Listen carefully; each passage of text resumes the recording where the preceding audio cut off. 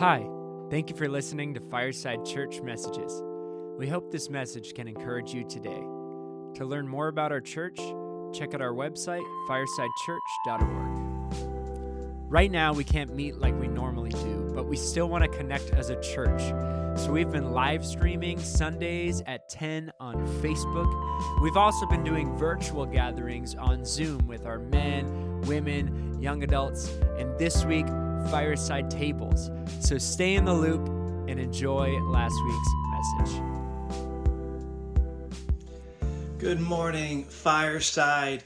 Welcome to our home. If you've been with us in the past couple online gatherings, we're in a new location.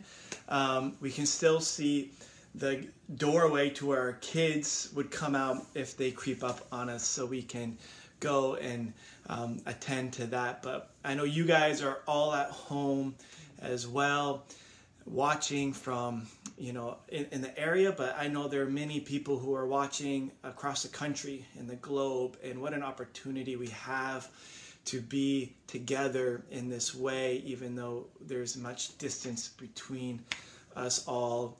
And so thank you. If you want to share this gathering, feel free to share it. Thank you, Connor, for leading us in worship. And it is Palm Sunday, which is weird to be doing this now, but we've been making it work. Yes. Yes. It's kind of it's weird. We were just talking about this yesterday. It's weird that it's Easter time. It just feels everything is different, right? The world is changing. So much has changed so quickly, and it's weird to think about Easter in this context. And even just on a really small scale, I remember I grew up in Maryland and in Kenya, and so Easter for me is like very sunny and warm and flowers. And I remember when I first moved up here and there was like a good layer of snow on the ground, and just thinking like, this is not Easter. And in some ways, weirdly, it kind of feels like that. Like, this is just not supposed to be Easter week and what it's supposed to look like. But we're making it work. I thought, if you didn't join a table last week, I thought those were great. We had a worship night last week. For those of you that were able to join us, it actually felt really special to be able to see each other. We did it on a Zoom call, and that felt really good to be able to. I know we've been saying a lot that we fight worry with worship, and I felt the best I felt after that night, just putting things in the right context and perspective in terms of who God is. And we want to, celebrate Easter in this season. And I know it's different. And as I've been talking to people in the virtual world, I think especially in churches, this is what we put our hope in, is Jesus resurrecting from the dead. And so it's a very big deal. And it's a great opportunity to celebrate. And it's weird not to do it in person. Yeah. And we go back to the things that we're used to, those Easter egg hunts and those gatherings and those big worship services that we have together. And it's hard to adjust. I remember as a kid, we lived in Hampton, and we lived about a mile away from the beach. And our church growing up would always do this sunrise service. I think that was actually one of the first services you attended. Yeah, I remember that. And it was early in the morning. It was sunrise. And we would actually get on our bikes, and a whole family, I had 3 sisters, and we would all, take our bikes to the beach, and we would gather with a whole bunch of people from our church and watch the sun rise, because when Jesus was resurrected, it was sunrise. And so I was thinking about that the other day, and a vivid image that I have is going to the beach and seeing these geese fly by, and we're just shouting, welcome home, as a sign of spring. And it just started thinking about my dad, and my dad passed away several years ago, and I just love my dad. And I would always think, how would my dad deal with what's going on with COVID-19? Because here's the thing about my dad. My dad could not stand change. He just could not stand it. Hey, this is Palm Sunday. We get up, we take our bikes, we go to the sunrise service, and we have breakfast, and then we dress up and we go to church. And so, I do not think that they could chain him to be homebound. And he would have this, he said, Andy, I got a debit card, which was huge for him. Like, Dad, you finally got a debit card. And he showed it to me, and it was tacked on his wall, and he never would use it. And he would pay with cashier checks when we would go out for big purchases. And I remember right before our wedding, we took all my guys, we went to Pizza Hut, and he had a cashier's check for like $500 to pay for this meal. And he gives it to this waitress who's like this teenager, and the teenager looks at it and is like, "Sir, I don't really know what this is." And he kind of freaked out. It's like cash, it's cash, it's cash, it's cash.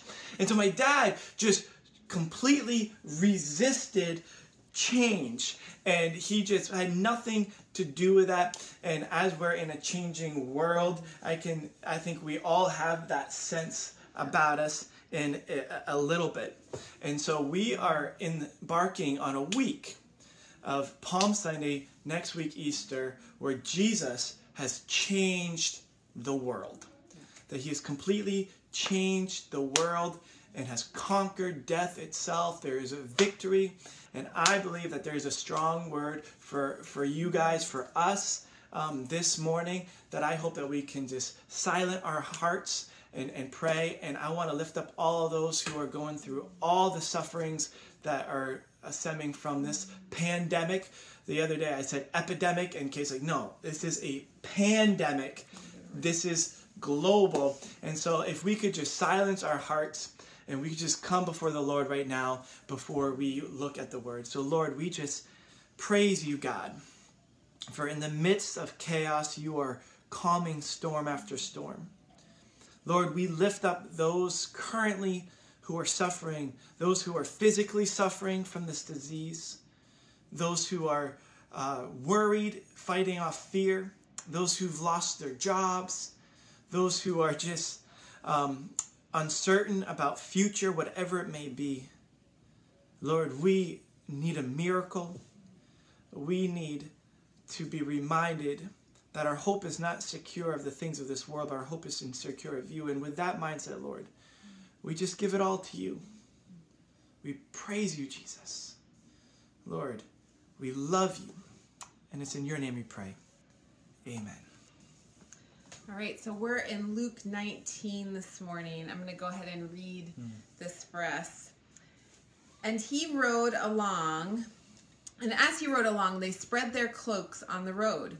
And as he was drawing near, already on the way down the Mount of Olives, the whole multitude of his disciples began to rejoice and praise God with a loud voice for all the mighty works that they had seen, saying, "Blessed is the King who comes in the name of the Lord, peace in heaven and glory in the highest." And some of the Pharisees in the crowd said to him, "Teacher, rebuke your disciples." He answered, "I tell you, if they were silent, the very stones would cry out." And when he drew near and saw the city, he wept over it, saying, Would that you, even you, had known on this day the things that make for peace." We look at that. I think there's so much to unpack here. And this is Palm Sunday. And just to set the context, I think it's always good to be reminded of what's going on, what's the bigger picture here. Jesus is riding on a donkey, and we think, why is he riding on a donkey? That's just kind of odd in itself. You would think he would be riding on this majestic, unicorn or something like that. And so if we look back at Old Testament, there's all these prophecies that the Messiah will come on a donkey.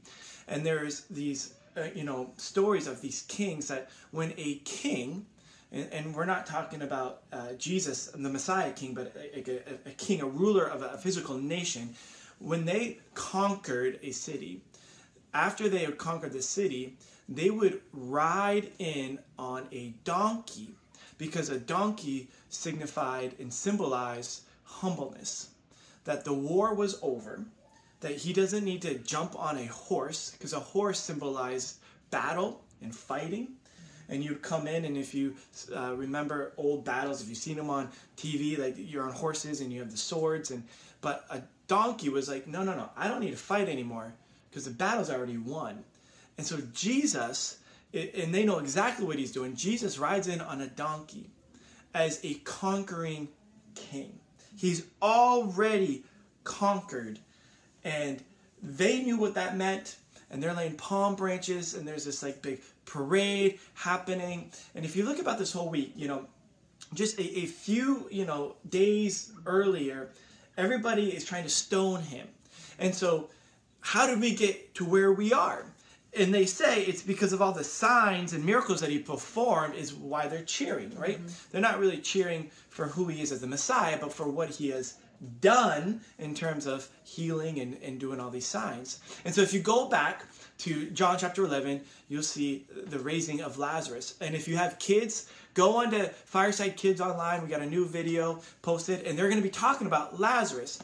And so they had just fled Jerusalem, or the Jerusalem area, because they were almost stoned. And Jesus and his disciples have fled. And then they get wind that Jesus' friend Lazarus, is dying. And then they find out that he's dead.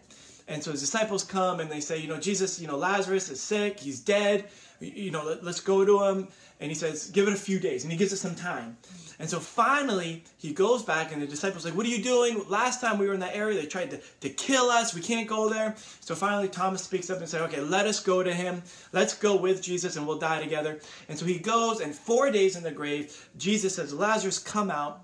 And this is the other time, this is the time he weeps. And so Jesus weeps for Lazarus, even though he knows he's going to raise him from the dead. And so Lazarus, after 4 days, comes out of the grave.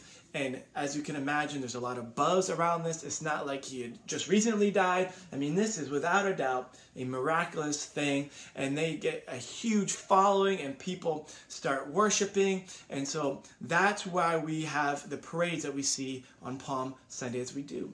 But it's interesting, this word wept. So we see Jesus weeping in what Kate just read in Luke 19, that he weeps over Jerusalem.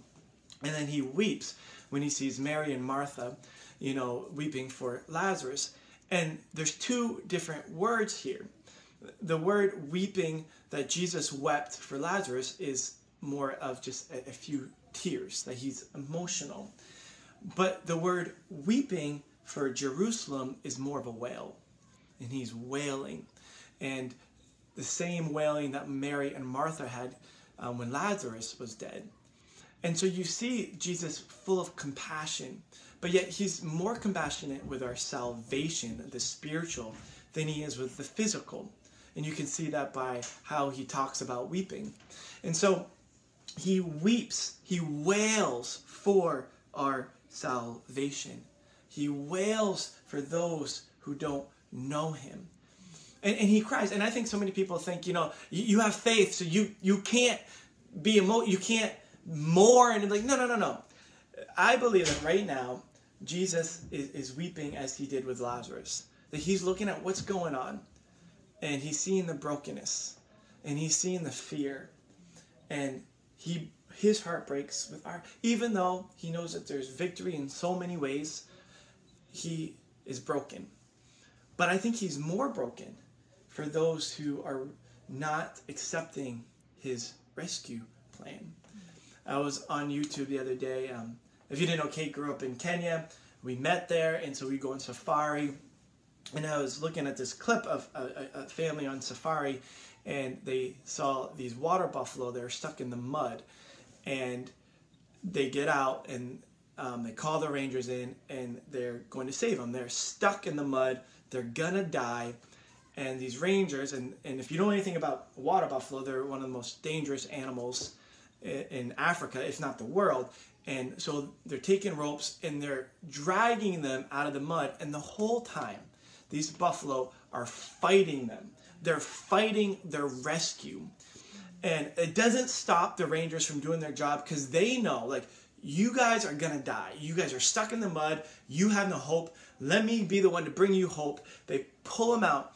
And as soon as they pull the buffalo out of the muck, the first thing the buffalo do is they attack the car in which saved them. And they start ramming it over and over and over again. And so I just believe we are doing something very similar. Yeah. And you think about this image, whether we're thinking about the buffalo or we're thinking about this story of Jesus coming in with this rescue plan. And there's these two options. We either resist or we surrender. We go with the plan or we fight the plan. And you kind of wonder, like, why would we fight the plan? Why would we resist our own rescue? And I think there's something in us that prefers the known to the unknown, that we would rather stay stuck in the mud in a familiar territory than be brought out, than be rescued into something that we don't know. And it reveals something in us that our comfort, our normal, so to speak, is preferred to something new. Even if something new is going to be better, even if our comfort, our control, those things are just illusions. Even with all that being true, we still resist it. And we don't like change. We don't. Right, and this is exactly what the Pharisees say this. They say, teacher, rebuke your disciples. And so here are these Pharisees, they're religious leaders who have a way of doing things. You know, they have a lot of power. They have, financial, they have authority. And they are terrified that Jesus is coming to change things. And they don't want change. One thing I'm seeing all the time on Facebook, on Instagram, are people over and over saying, I just want things to get back to normal. And you may be thinking the same thing. And yeah, there are things that I'm hoping will change, that will have a similar feel to what it was, like leaving your house, right? And gathering, not through a virtual way, but actually together. But my hope, and I think God's hope, is that we're not going to go back to how things were, but that we'll go back to things being better. Yeah. And that there is a change happening. Yeah. And so that is my prayer, that in the midst of all this, that we are allowing God to change our hearts. And a big part of God doing this work, this transformative work in us, there's a revealing in this process. And we've been talking a lot about storms lately in this season.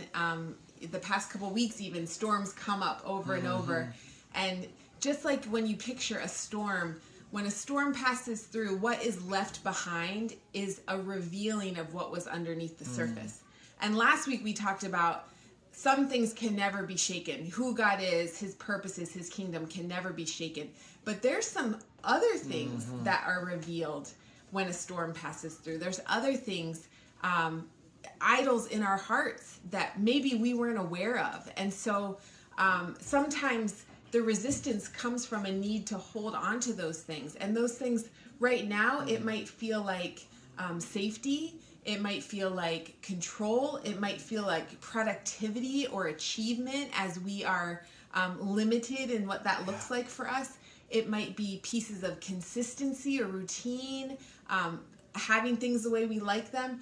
Those are being revealed in us as part of this process. And again, we can either resist or we have an alternate response, which is to surrender. Romans 12, 1-2 says, therefore I urge you, brothers and sisters, in view of God's mercy, to offer your bodies as a living sacrifice, holy and pleasing to God. This is your true and proper worship.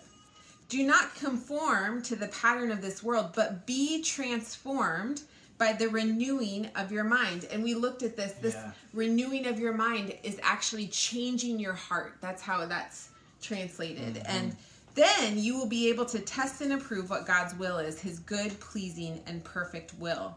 So we have this choice. We can either resist or we can surrender. We can offer ourselves as sacrifices so that God can transform our hearts. And it's just this image of a fist closed or open. Will we hold on or surrender? And I was just thinking this morning about this image. Maybe you can remember this as a child, or maybe if you are a parent right now, you experience this.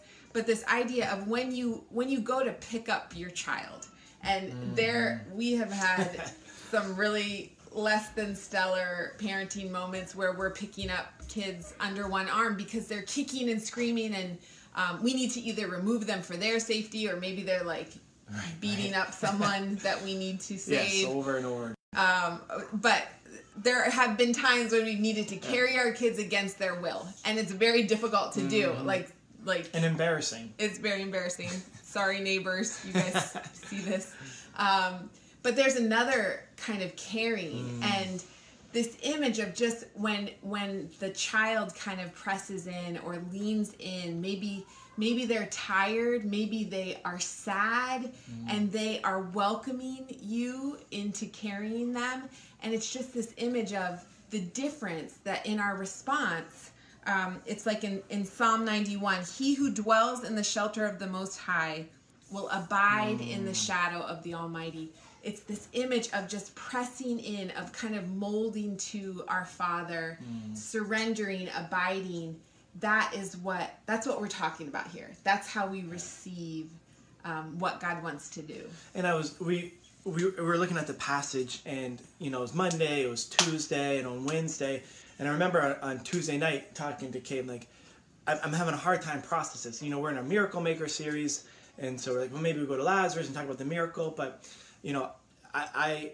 Kate went for a walk, and I'm looking at this, and I'm like, what is happening here? And I was looking at these Pharisees and the people that Jesus is wailing over, he's weeping over. And what he's weeping is that they are resisting, transformation. And so this word transformation is that God is calling us to be transformed. And so I said, Kate, I believe that the word for our church, for those who are watching, is transfer. Like, let God transform you. Change your heart. And Kate's like, I can't believe it. Because Kate's reading in Romans, and she's like, I think God's telling me the same thing. So, without a doubt, this is the word that we believe, because God's spoken to different occasions, that we believe that God is wanting us to transform. Like, in a changing times, which we're in a changing times, let your heart change. Let your heart change. And the way to do that is what Kate said, is just surrender yourself to the will of God, and whatever that may has, and let those things reveal. I was in Isaiah 43, and Isaiah is a prophet. This was hundreds of years before Jesus even came on scene.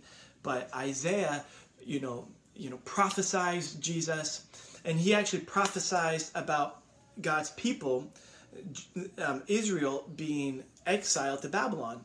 And he died before they were actually exiled. And I love Isaiah 43. So if you get a chance, read the whole passage. But there's something similar to what Isaiah is talking about in 43 that I think what we're talking about. And so what Isaiah does is, he writes down on a scroll, half of the book of Isaiah are things to be read later on. And I believe he takes them and he seals them. And he writes about their exile. And he writes about their homecoming, coming back to their land of Jerusalem, of Israel. And he writes about this before it even happens, knowing these people, God's people, are going to need to be comforted. And so I think that we can do the same thing. That he's talking about comfort in a physical sense, but he's also talking about comfort in a spiritual sense, that you have a comforter in Jesus Christ. In his case, who will give you victory, but in our case, has given us victory. And so Isaiah 43, verse 18, it says, forget the former things. And right before that, he talks about, he alludes to Egypt going through the Red Sea. And if you listened a couple weeks ago, we talked about that. And he's saying, don't look back at those things. But he says, forget about it, because what I'm about to do is bigger. It's almost like if you're playing basketball against someone. I'm a big basketball player, and I'm playing one-on-one, and like, remember that time I dunked on you?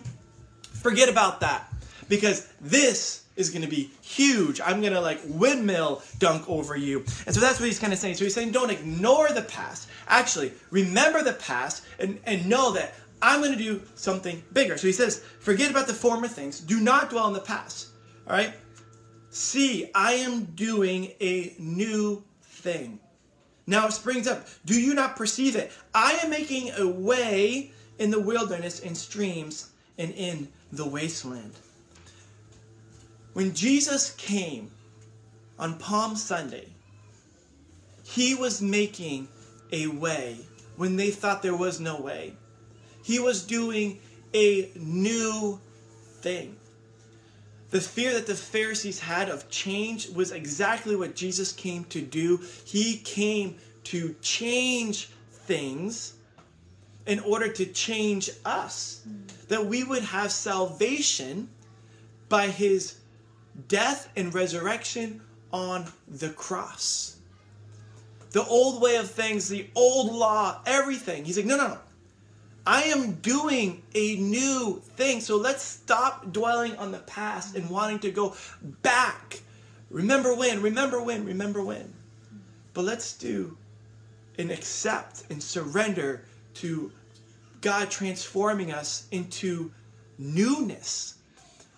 And as we're processing this transformation, sometimes the situations around us, if they don't change us, then what's the point? And as we look at Easter for us is a hard time because it surfaces so many things. Yeah, this Easter time is the 3-year mark from when we first started entering this world of Cancer with Ellie, and many of you know the pieces of this journey, but Easter week 2017, we had just gotten our news. We were in the hospital. We hadn't even been in the hospital a week. We were starting to get acclimated to that world and what that would mean. We didn't even know what that would mean at the time. And it was Easter. And it was Easter weekend, and it just, again, we were just talking about Easter memories as we started this, and this is burned on our brains as a really tough Easter. And I was in the hospital with Ellie. We woke up on Sunday morning, on Easter morning, and of course she wants to do an Easter egg hunt. We had an Easter basket there for her, and she said, "No, I want to do an Easter hunt for you." And so here's our little girl just getting used to her IV pole. She was all hooked up to all kinds of stuff at that time, and she wanted to pull the curtain so that I couldn't see, and I could hear her, pulling her little IV pole around the room and hiding Easter eggs for us. And she got wrapped around at one point. She had to detangle herself, and I mean, it was all the emotions. It was so heartbreaking to watch her navigate this, but also, here she is. She's still going to celebrate. She's still going to go forward with this. And then Andy joined us, and she wanted to do the same thing for you, Yeah, I remember on the other side of the curtain, and she starts saying, Mom, Dad, you stay there, because her tubes had gotten caught. She still had her hair then, and we had no idea the journey that we've been on. But why I think about that so much is because during that time, I think Easter really hit home of the purpose of what Jesus had done for us.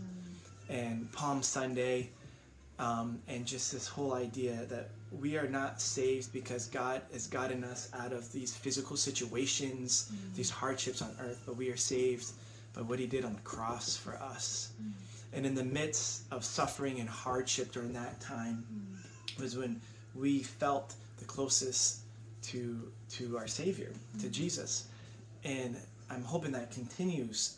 And so as I look back at how things were with Easter, going on my bike with my dad to the wall in Hampton, North Beach, that I'm thinking this isn't Easter, but at the same time, no, but that wasn't what Easter was ever meant to be. It's recognizing and celebrating what Jesus has done for us, that he has given us victory. And this word victory is over and over my head, victory, as we hear people who are suffering, who are sick, there's victory. And my hope and my prayer is that they'll see that victory on earth.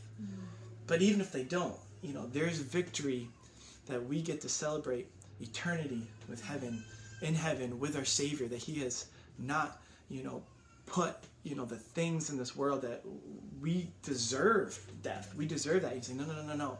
No, there's victory, that he's come as a king, and a king that they didn't expect, a king humbly on a donkey, not with a sword, but full of grace, humbling himself. That is our King.